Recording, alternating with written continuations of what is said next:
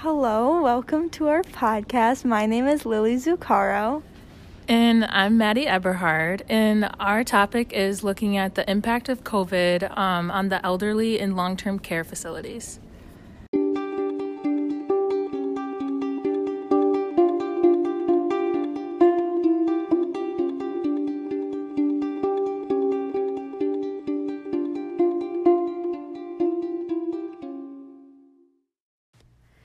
In an article called Competing Crisis, COVID-19 Countermeasures and Social Isolation Among Older Adults in Long-Term Care, talked about a really important quote. And the quote was about if we as individuals value quality of life over quantity of life, or vice versa.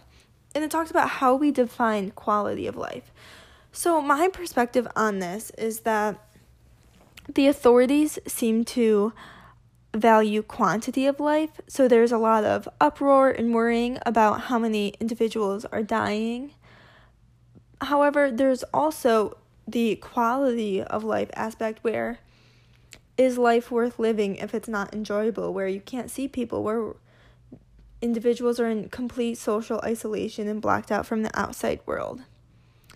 And this kind of led us to the question of how we define quality of life and how everyone defines this differently. And honestly, we nor authorities know the right answer, especially given the pandemic, if we should value quantity versus quality or either way. But I really think this is important when we think about the individuals in the nursing homes and long-term care facilities where their quality of life is just being decreased so much because they are not able to see anyone that they love. They're not able to have contact with anyone.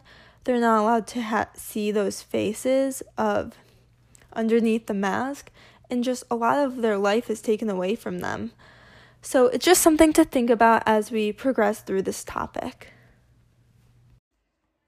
The next topic we are going to talk about is how prior to the pandemic, a lot of the elderly population were already experiencing negative emotions surrounding loneliness and how COVID really elevated these emotions. So first off, to offer some statistics on this, a study was conducted at the University of Michigan on adults between the ages of about 50 to 80 about lack of companionship and isolation.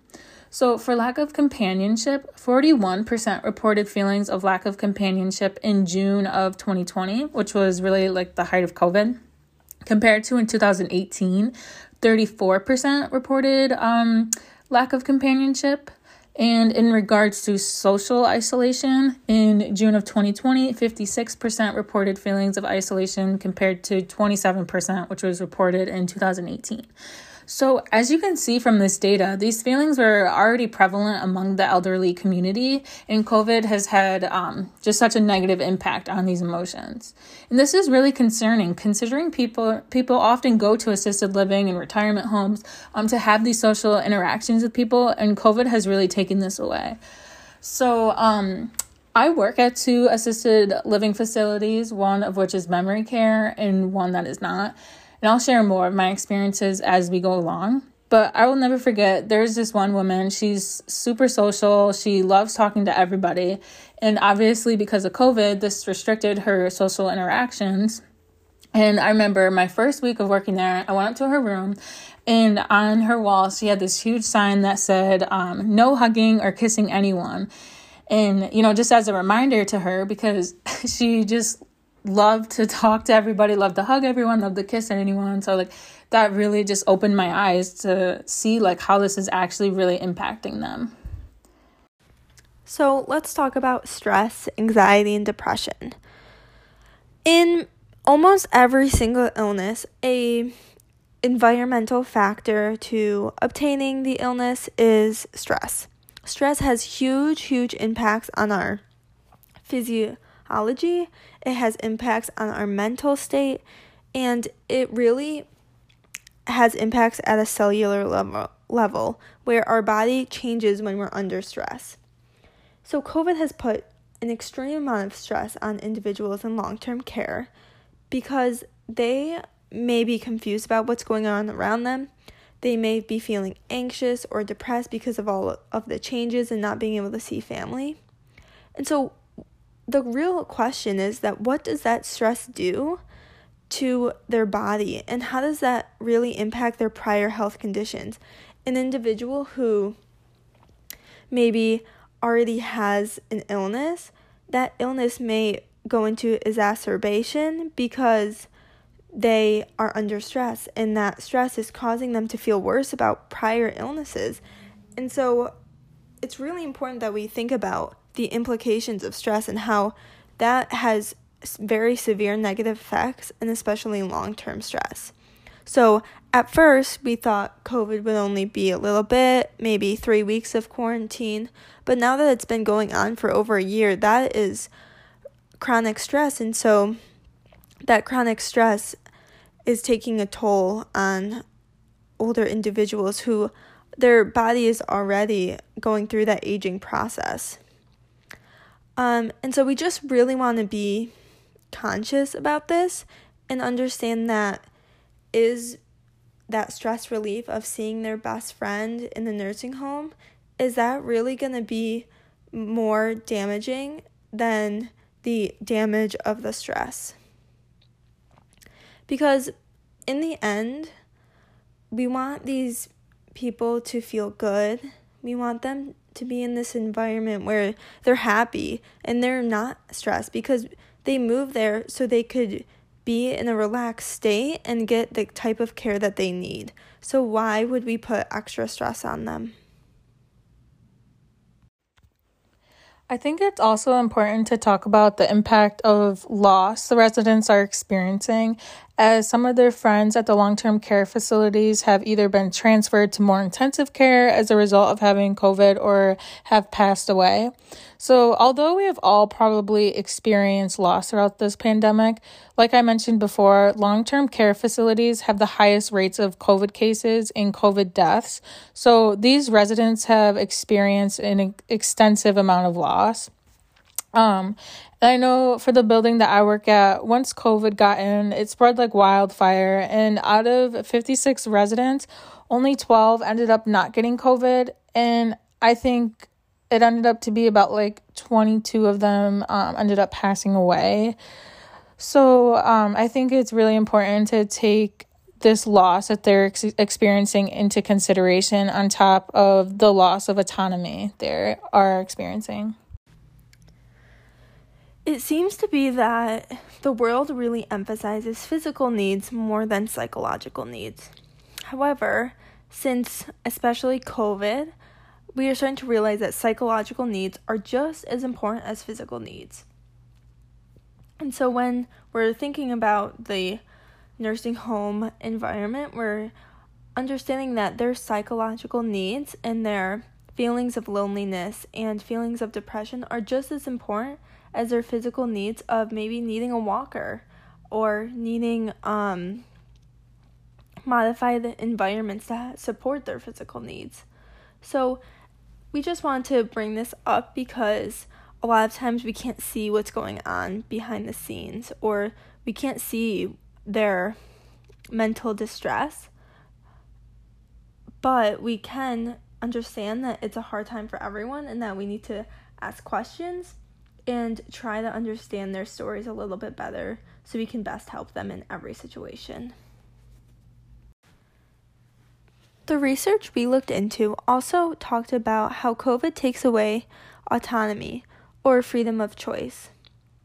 COVID has taken away everyone's freedom of being able to hang out with who they want to, being able to go to the grocery store at certain times, and so many different variables.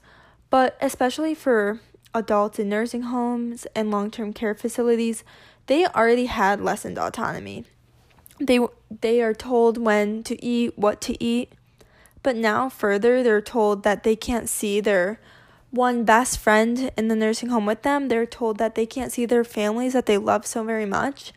And there is so much that they want to be able to do that they're told that they can't. And having choice gives people power and motivation. And so when we take that out, then they might have that lack of purpose in their life and that lack of meaning. Because what is there to look forward to? They aren't able to do the things that they choose. And so later on, we are going to talk about how to really implement choice into an individual's life and to give them that power back to feel like they do have control of the situation, and that even though COVID is going on and that, they might not be able to see their friend next door for safety reasons, that we can give them choice back through different sorts of activities and occupations and help them bring that purpose back into their life and regain control of their environment. One of the major restrictions that came along with the pandemic to help reduce the spread of COVID was having visitor restrictions. So at this point in time, I believe where I work, visitors are allowed, but only by making an appointment, which I think they're about like 30 minutes long, and they can't go into the residence room. They have to sit at a table in the lobby with plexiglass between them. And this actually was just like a recent lifted restriction that occurred. But versus like in the beginning of the pandemic, I was working at the building like for memory care, and it was just so hard on the residents because they weren't understanding why their family members weren't coming, and they would often ask, where's so-and-so? And we would try to explain to them what was going on. But some of the residents just like could not comprehend it. So, like this caused a lot of behavioral issues. And this was actually like the first time I was hit by one of the residents because she was just so aggravated and confused by all the changes that were occurring just as a result of the pandemic. As for the other building I worked at over winter break, these residents are more like cognitively intact, so they understood what was going on. But they really just missed their family members so much and were just, so upset that they were missing out on events such as like Thanksgiving and Christmas and like birthdays, things like that. And also looking at this problem from the perspective of the family members, they haven't been able to see their loved ones for, since March of 2020. And I remember when I came back for spring break last year in March, before everything shut down, this woman just moved her mother into assisted living. And it was so sad because that was the last time she was able to see her mom. And she, wasn't really fully aware of that at the time because it just all happened so fast. So it's just, a very unfortunate situation, especially if the resident did contract COVID. The family members weren't able to go see them in the hospital.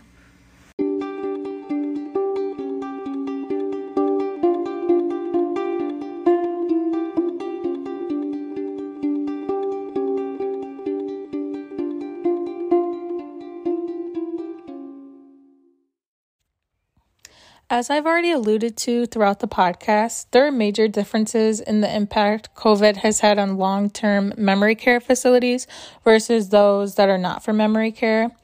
So the CDC has an article about infection prevention and control guidance for memory care units. And one of the points it talked about is that the residents in memory care units can have a difficult time following recommended infection and prevention practices such as social distancing, washing their hands, avoiding touching their face, and wearing a mask. Also, the article talked about how changes to the routines and disruption in daily schedules can cause behavioral issues. And I can say I 100% agree with this and have witnessed this firsthand. And because of this, the restrictions that they have in place at memory care facilities are actually less strict than those that aren't for memory care, because people with dementia and Alzheimer's are constantly wandering, and elopement is just so common among this population. You can tell a resident that they have to stay in the room, and some might actually listen, some might not, just depending on the resident.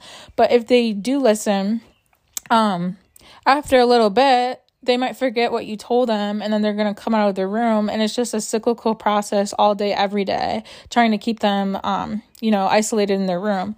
So this is why COVID is more likely to spread in memory care facilities, because it is very difficult to keep them isolated in their rooms.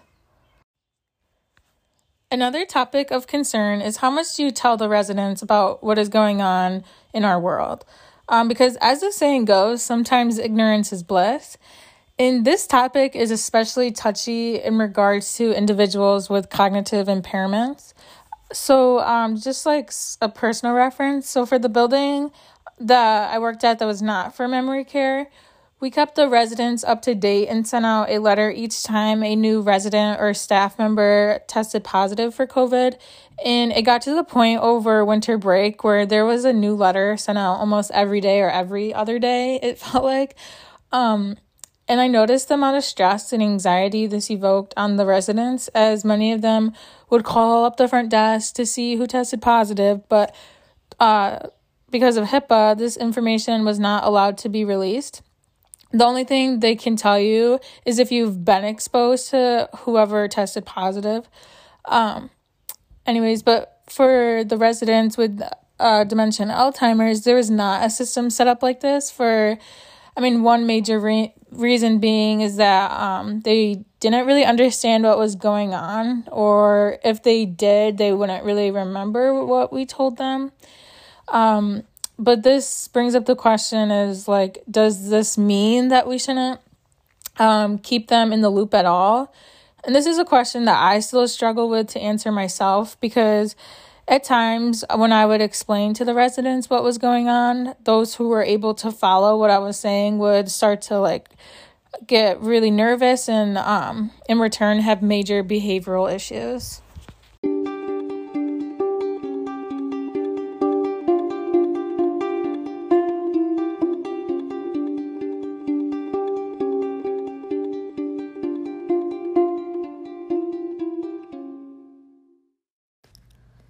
So the goal of this podcast is to provide you with a solution and an action of what you can do to help support and solve this problem. So the first thing that we're going to talk about is media and the mindset. So in the media, we portray the elderly population as being vulnerable. We say that they are weak. We use all of these negative terms, saying that we don't think that they can overcome this illness. And that's because, yes, research does say that. But in an article by Paulin in 2020, it states that using this mindset puts in people's head that they can't persevere, that they can't fight the virus, that they can't be healthy. And ultimately, the mind plays a huge factor in overcoming illness and being resilient. So the media is portraying that elderly people are going to die. And that's partially the case, but that's not the whole case. And we need to change that mindset to say, no, you are strong, you are able, and you can do so many things to help yourself throughout the COVID pandemic. So we're going to go into more things about ways that individuals can be more involved and less lonely. But the first step is really changing that mindset of vulnerable to empowered. A blog we found online talked about how in the nursing home, family members would write letters, and then the elderly people would be able to read them and feel connected to their family. And so we think this is just an amazing thing to do, and if families are able to do that, then they can deliver the letter so it's not delayed by posting or the post office. But we also want to bring awareness about literacy and understanding, because not all people have an education, not all people can read and write, and especially throughout the aging process, if there's fine motor skill weakness or cognitive delays, then we want to be able to really connect with those people and not feel that the letter writing is secluding them even more. So maybe this is a staff member helps them read the letter or explains it to them or helps them write it. So just being cognizant of each individual might have different needs, both physical and cognitive, and the letters might work for some, but they might not for others. But in the end, it's just a great idea to help families connect with their loved ones. Another amazing thing we came across in some articles was technology. And so it's really important that we use this phrase, be gentle with introducing technology. A lot of elderly people didn't grow up with technology, and they might not have used it, and it might be really confusing to them. So it's important that we are gentle with teaching them about it and not forcing anything, because sometimes they might not be interested in it, and it might cause them more stress and confusion.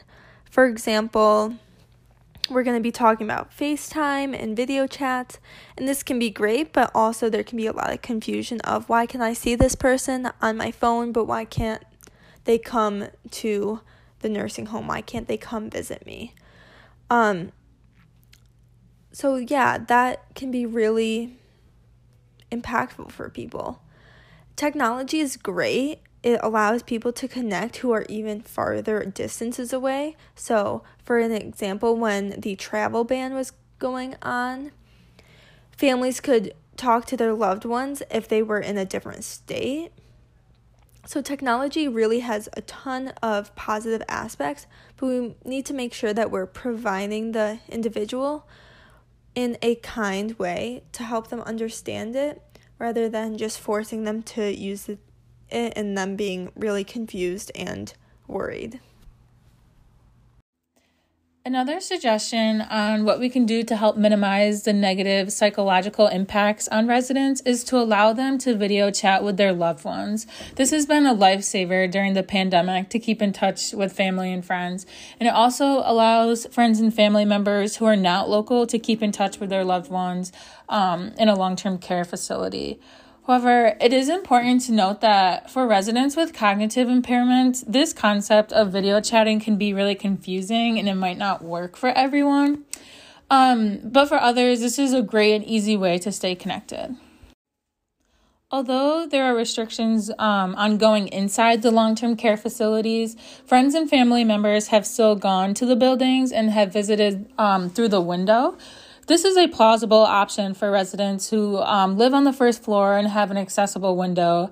I actually saw many family members do this, but the only problem I noticed was that so they didn't allow you to open up the window, so it was hard to hear what the other person was saying. But to solve this problem, many family members would just call their loved ones while they were outside their window. In pathophysiology, we talked about how medical providers will keep a journal of what they're doing and what's going on for the client. And so we think this is just a great idea and so wonderful because it can help the individual understand what's going on around them and be able to decipher day from day when they are confined and in isolation in their room. And again, this might be tricky to facilitate because it's added work for the already really busy and overworked medical care providers, but it is impactful, and we think it's important for especially individuals with dementia or just cognitive deficits through the aging process, that they understand what's going on around them and understand each day, and then maybe they can add to their journal and they can talk about what they did that day, and it can be a little bit of reflection and appreciation. Another major thing that can be done for residents is bringing fun activities into their rooms. So I actually work in the activities department at both of the buildings I've talked about, and this is exactly what I did with the residents, and it was honestly so rewarding because it made a huge difference every time I went in, and they would constantly thank me for spending time with them. But some activities that I did with the residents that were a big hit was virtual reality. So this is where they would put on like these headset goggle things that showed 3D pictures and videos, and it was really cool because they had a live one. So people from other long-term care facilities were listening to this guy read about the picture or video that they were seeing on their goggles. And there were fun trivia questions that went along with it. Also, another easy and fun activity I would do with the residents is just listen to music and sing and dance. There's a lot of research out there about the positive impacts that music can have on you, especially for people with dementia and Alzheimer's. And just overall, I loved having this as my job during such a time of need. And I would find activities that the residents would want to do because everybody has different interests. So providing person-centered care is always important, but during times like these, it was even more crucial to do so.